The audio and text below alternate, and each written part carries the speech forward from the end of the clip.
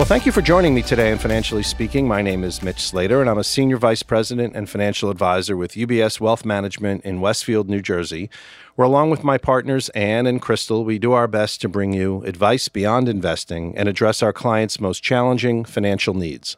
It's my sincere hope that each and every episode of this podcast will educate you on personal finance and real-life business issues of the day. So, let's jump right in.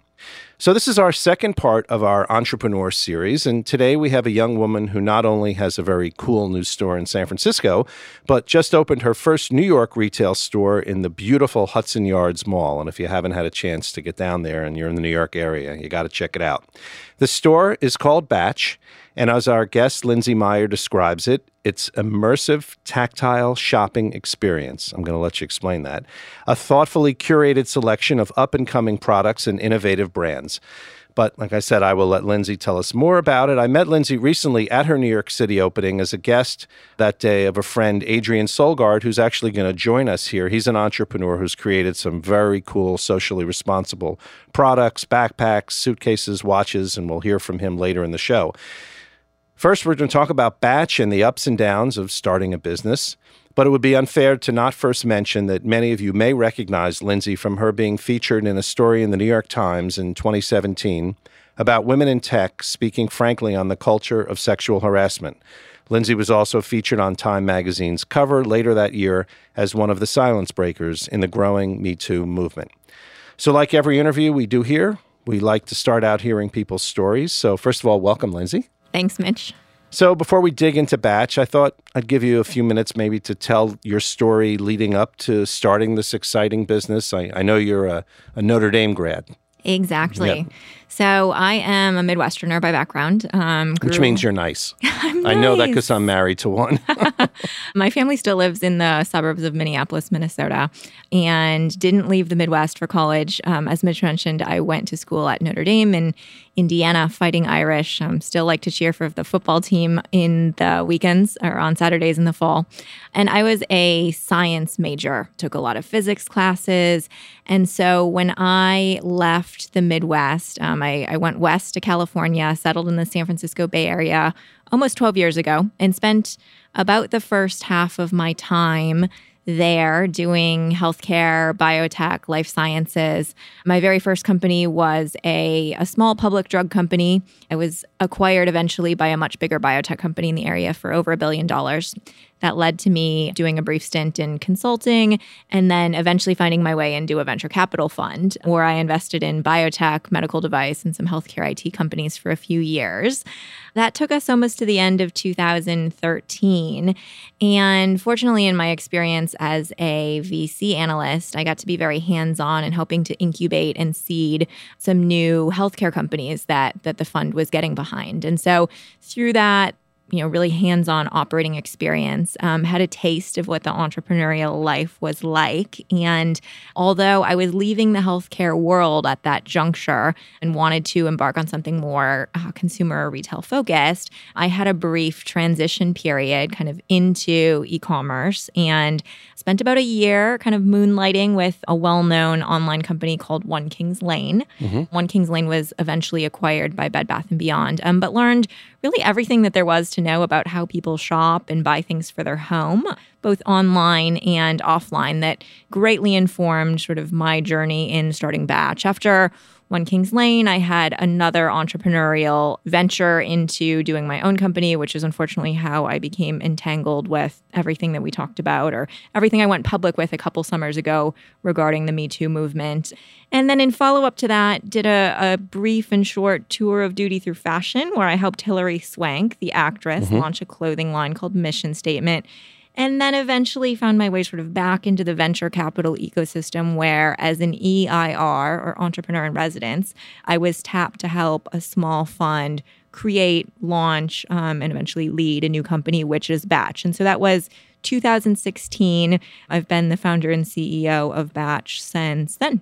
Great. So let's talk about this whole new kind of retail experience that Batch is part of, because obviously it's a very different world in the retail sector. Yeah, so I had the fortunate responsibility or the good fortune, I guess, of working with Todd Kimmel, my partner, who is a full-time venture capital investor by day, in really creating and redefining where we thought retail was headed for the next generation of shoppers, as well as the next generation of brands. And, 50 years ago, it was such that if you wanted to buy something, you would typically go to maybe a department store or a shopping center. And with the rise of e-commerce and online brands, Todd, as a venture investor, just really saw that kind of the circumstances of how and where and why people purchase things, or even why they went to stores, was changing so rapidly, and saw an opportunity to really help define kind of where and how retail would change in the next decade. And so tapped me as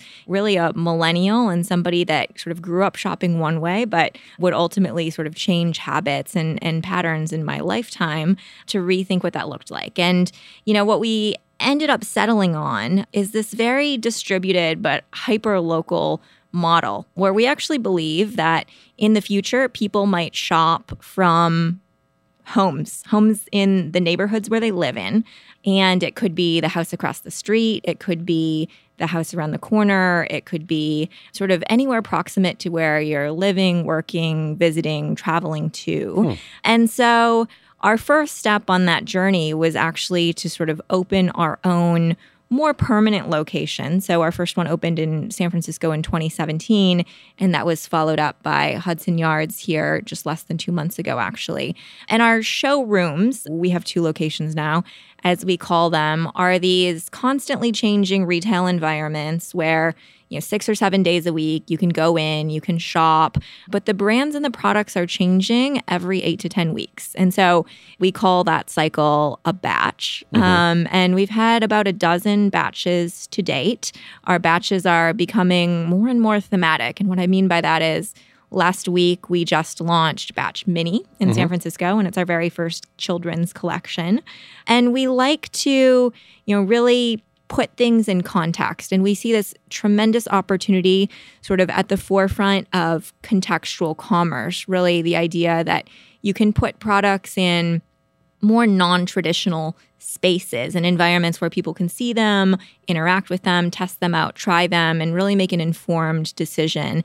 A lot of the learning from my time at One Kings Lane, but also my time as a consumer, is that it's very difficult to buy certain types of products in an online-only scenario. Things that have a comfort, sizing, lead time, or even high price parameter are very difficult. You don't want to spend, $800 buying something that you only buy once every 5 to 10 years. Couch, for example. Yeah. We just bought one, and it's just only, you got to sit in it. Most people don't want to do that without, seeing what color it is or understanding what it means for the seat depth to be 31 inches versus 37 inches.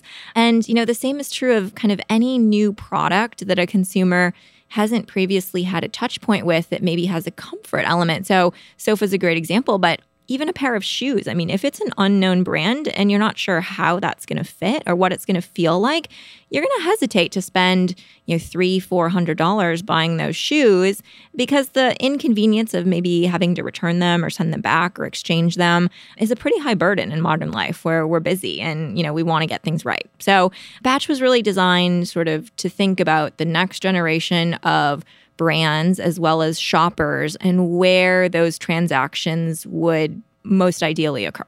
So you answered a lot of this question, but I was just thinking about the batch experience for the customer and consumer. And is your demographic, and these are, more inside terms and I can explain them to people, but is it based on psychographics or mindsets? Which would you say? And I guess I should explain psychographics so people understand means seeing people not based on age, but more based on their psychology, like a 92-year-old who may act like a teenager or a 15-year-old who acts like an old man. Whereas mindset is more of the attitudes you hold. So there could be 10 reasons why people like one store, something like that. Yeah, so it's actually pretty interesting because we really think about customers in terms of where they are in their life journey. And I guess by that I mean we like to meet people on a home buying journey because we actually see that when someone is transacting or thinking about buying property, that's a pretty major life milestone. And when they do that, there's actually good kind of aggregate national data that suggests that people in the year that they move or purchase a new home will spend anywhere from 3 to 7x that of a non-mover. And so that for us is like a really important trigger or milestone.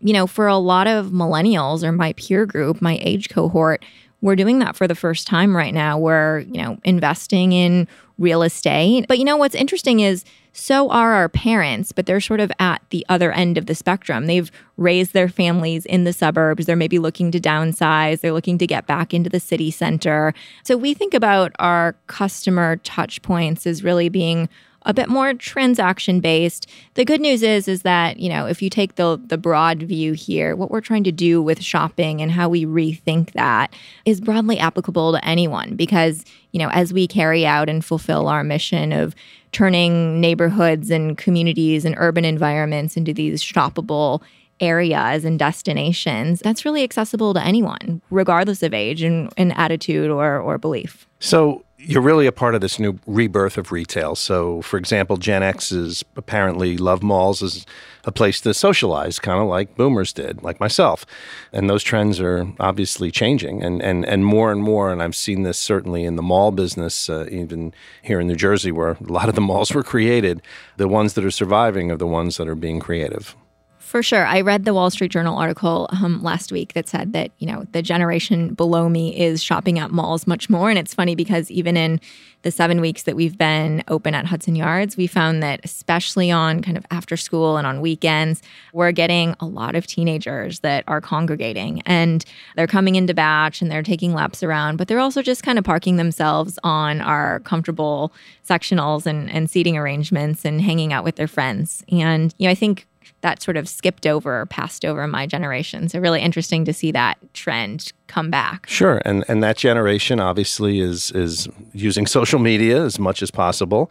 How are you leveraging social media to market batch or to get customers to really share your message? Yeah, well, social media is so important to any consumer brand. I mean, it's our daily interface, touch point, primary mode and method of communication. We have somewhere between 15 and 20,000 followers digitally across platforms. And, the great thing about social media is that anyone can participate for free.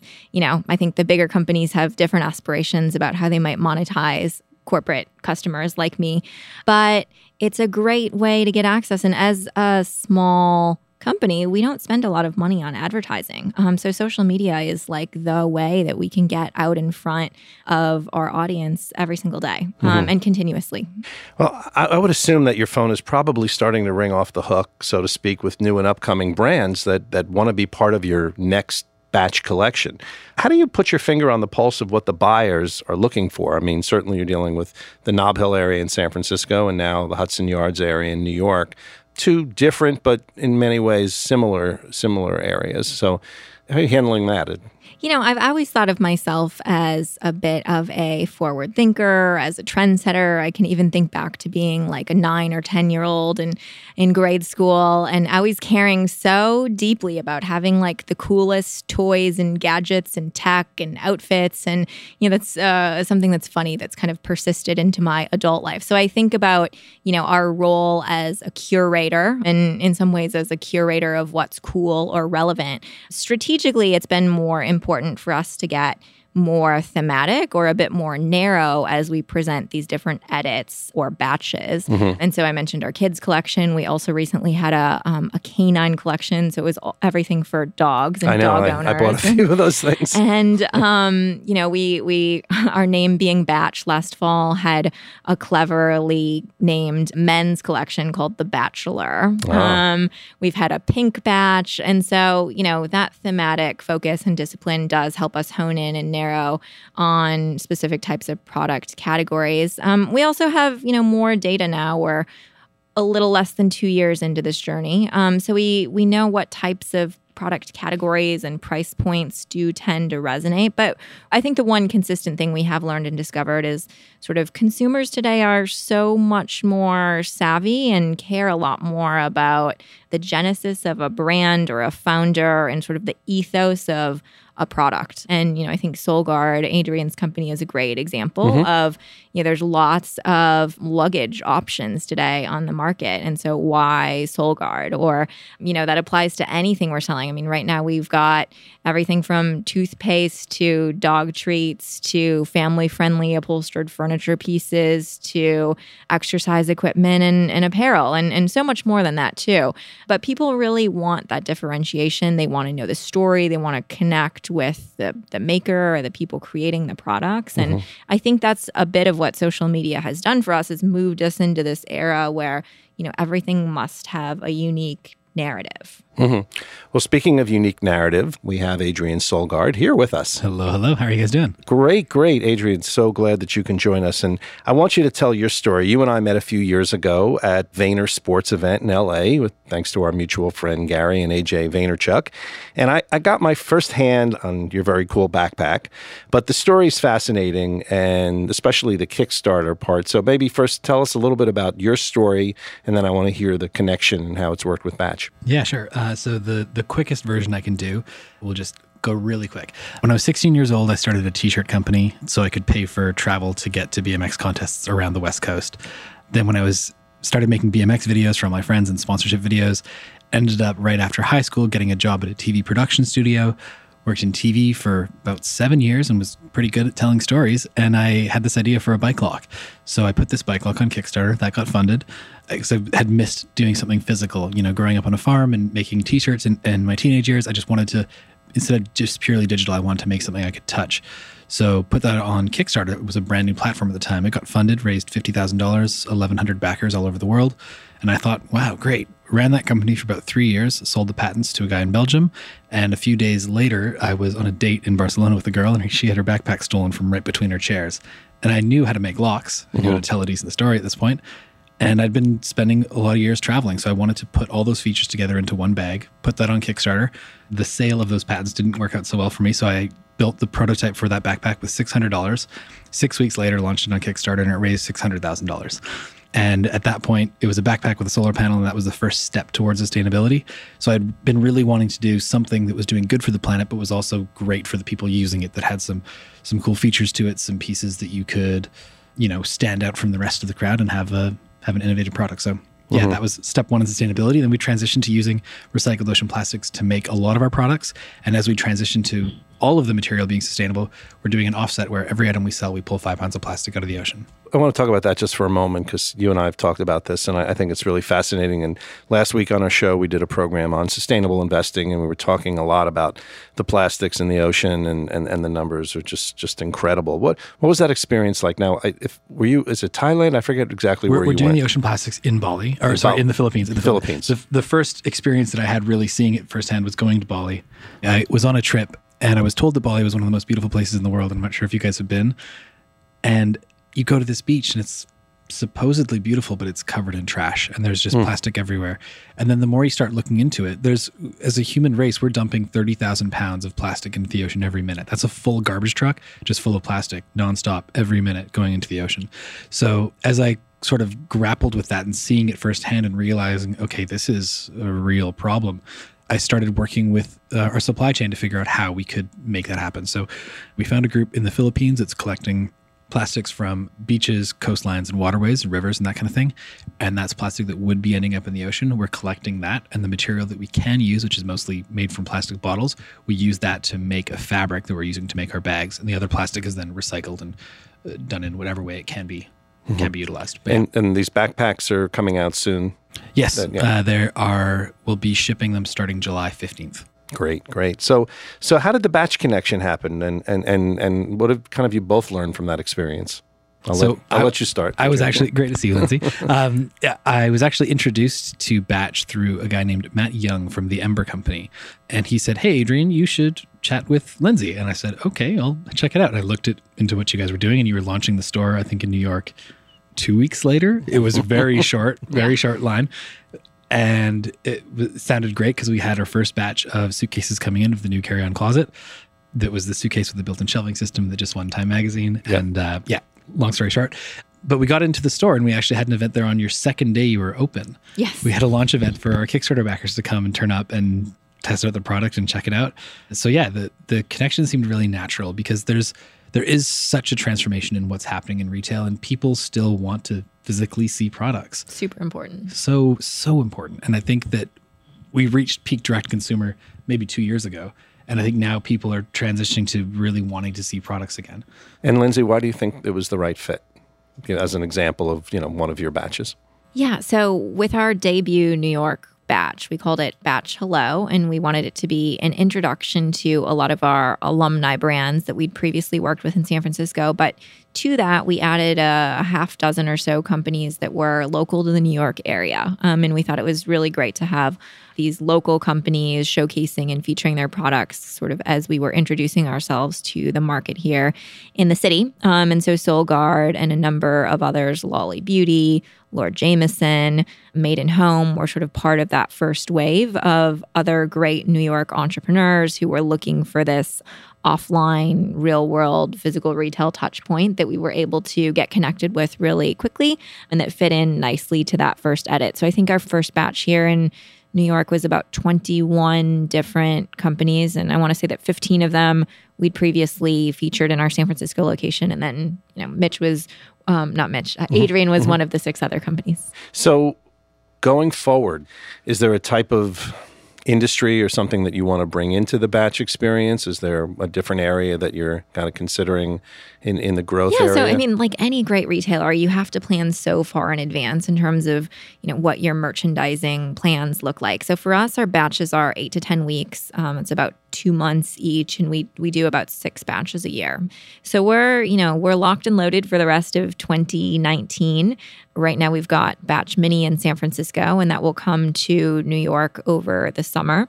Really excited to also be working with a cool San Francisco street artist who's going to be producing a limited edition kids item that will be exclusive to Batch at Hudson Yards over the summer. And he's also going to be doing our window installation for that collection. So that will start at the end of June and go sort of through the summer months. And then, our model right now is for these batches to start in San Francisco where our team is based, and then they'll rotate into Hudson Yards. So after Batch Mini heads to New York, we will introduce something that we're roughly thinking of as Batch Local in San Francisco, where all of the products will have a genesis of, a 100-mile radius or thereabouts. So really emphasizing kind of the local maker economy and, the best of Northern California, San Francisco Bay Area, and all of the innovation and sort of spirit of craftsmanship there.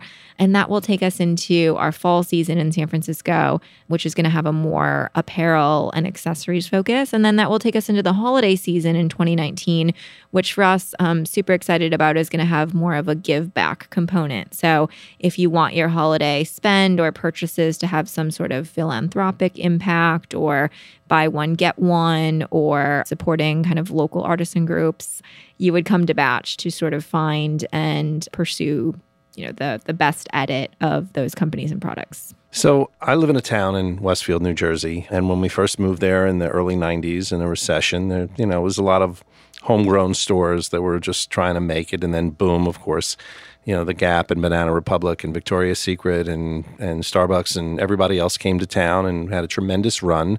And one by one, they're disappearing. One by one. And some newer places are coming in. Warby Parker came in, for example. But it's changing so much. So I guess my question to you is, like, at this point in the retail world, who are retailers that you look up to and try to learn from? Because it's just such a dramatic disruption in that world.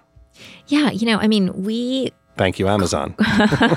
call and classify ourselves as a retailer, but I don't necessarily look to other retailers to draw inspiration from, because as a startup, it's really our opportunity to kind of rewrite a lot of the rules. And so I look to different analogs like Airbnb and some of these other, well-funded later stage startups or in great awe of how they pursued a really unorthodox opportunity. And in the Airbnb case, it was, how do we take an existing asset class, residential real estate, people's extra bedrooms or basements, and monetize them as a marketplace hospitality opportunity. And, that's a great analog for where we see the opportunity as more of a distributed retailer that's supported and powered by the brands that you can find in our 2 retail locations. But again, our long game is thinking about actually how you can transform residential real estate and local communities into really hyper-local but distributed places where you can browse and buy products potentially from your neighbor's home or the home on the market for sale around the corner. And, that's really a very different version of what the store of the future looks like. And so I can't look to anyone, even Amazon, for that sort of inspiration. But there are plenty of examples of other companies pushing the envelope or seeing a really unique... WeWork, for example. Seeing a really unique opportunity kind of at the intersection of disparate types of industries or sectors. Well, I certainly would welcome you to use my house now that I can't deduct my property taxes anymore in New Jersey. Can maybe I could do it. Yeah, for a second and just say how attractive the batch model is for a brand. Because for us, if we want to open a physical retail store, we're signing a 5-10-year lease, at the minimum 3 years. If we want to work with, a major retailer across the country, we're, agreeing to decent size orders, but the payment terms are 120 days. And for a growing brand, that kind of stuff's quite difficult. Whereas with batch, we can sign up, we set up the store, we choose what products we put in there, and we get direct information about what products are selling. And there's a motivation on their side because you guys get a percentage of the revenue, and it's not obscene at all. And it's quite a reasonable way where there's really, truly a win-win for the brand and the retailer. Whereas so many of the other situations, it's very much one-sided if you deal with a major retailer. So as a brand, thank you for setting up a system that actually works. Thank you. So just get more stores just all across the country. Please, Westfield, New Jersey. I'll put you, I know the mayor really well. So before we close, both Lindsay and Adrian, I'd like you to take a minute and tell people more about where you're located. We'll start with you, Lindsay, about the first 2 locations. Yeah, so you can find our showrooms in San Francisco, actually in a very cool historic firehouse in Russian Hill on Pacific Avenue, 1648 Pacific Avenue. Open 6 days a week. Again, we've got our first kids collection running now until the end of June. That will move into Hudson Yards, where you can find us in New York on the 2nd floor of 20 Hudson Yards, or the shops at Hudson Yards, across from Uniqlo and next to Fuku, David Chang's really delicious fried chicken restaurant. Great. And Adrian, by the way, I'm going to put links for all of these on the show notes. But Adrian, why don't you tell us a little bit about where people can find your products? Yeah, we're working on getting our distribution into retail stores across the country. But for now, the best way is to find us at our website, solgaard.co. That's SOLGARD.co. And before we go, you did mention about the suitcase. Just tell us a little bit more about that. I know it was named one of the Time top products last year. Yeah. So the suitcase, again, spending a lot of my time traveling, one of the biggest problems that I kept facing was the chaos of a hotel room. You unpack your suitcase, your stuff flies everywhere. And then when you need to pack up, it's actually a real hassle because you need to repack everything. And that, I started timing it. It's about 15 minutes to repack a messy hotel room. And so I wanted to come up with a system that would help me stay organized in the room and make it faster to get out again. So I came up with this system that's a shelving system that hangs off the handle of the suitcase. So you don't need to hang it from a closet or anything like that. It's fully self-sustaining. So no matter where you are, you can stay organized on the go, and it's faster for you on both ends of the journey. Certainly in Airbnbs, I would think Exactly. that's a big advantage. So great. That's solgaard.com, and we .co. Okay. I'm working on the .com. There's a long story there. Yeah, there always is. There always is. We will put the link up. But thank you, Lindsay, first of all, for being here and sharing your story and hearing all about Batch. Adrian, I'm glad you're able to drop in and tell us more about what you've been up to. And thank everybody, as always, for listening. And hopefully by the time this airs in the next few weeks, we will finally be listed on Spotify. So you'll be able to subscribe, which I've been wanting to say for 11 weeks. I want to thank everyone at Resonate Recording for post-production, John, Janelle especially, because I'm going to give you a little work here. And remember, when it comes to saving for your future, pay yourself first. Take care.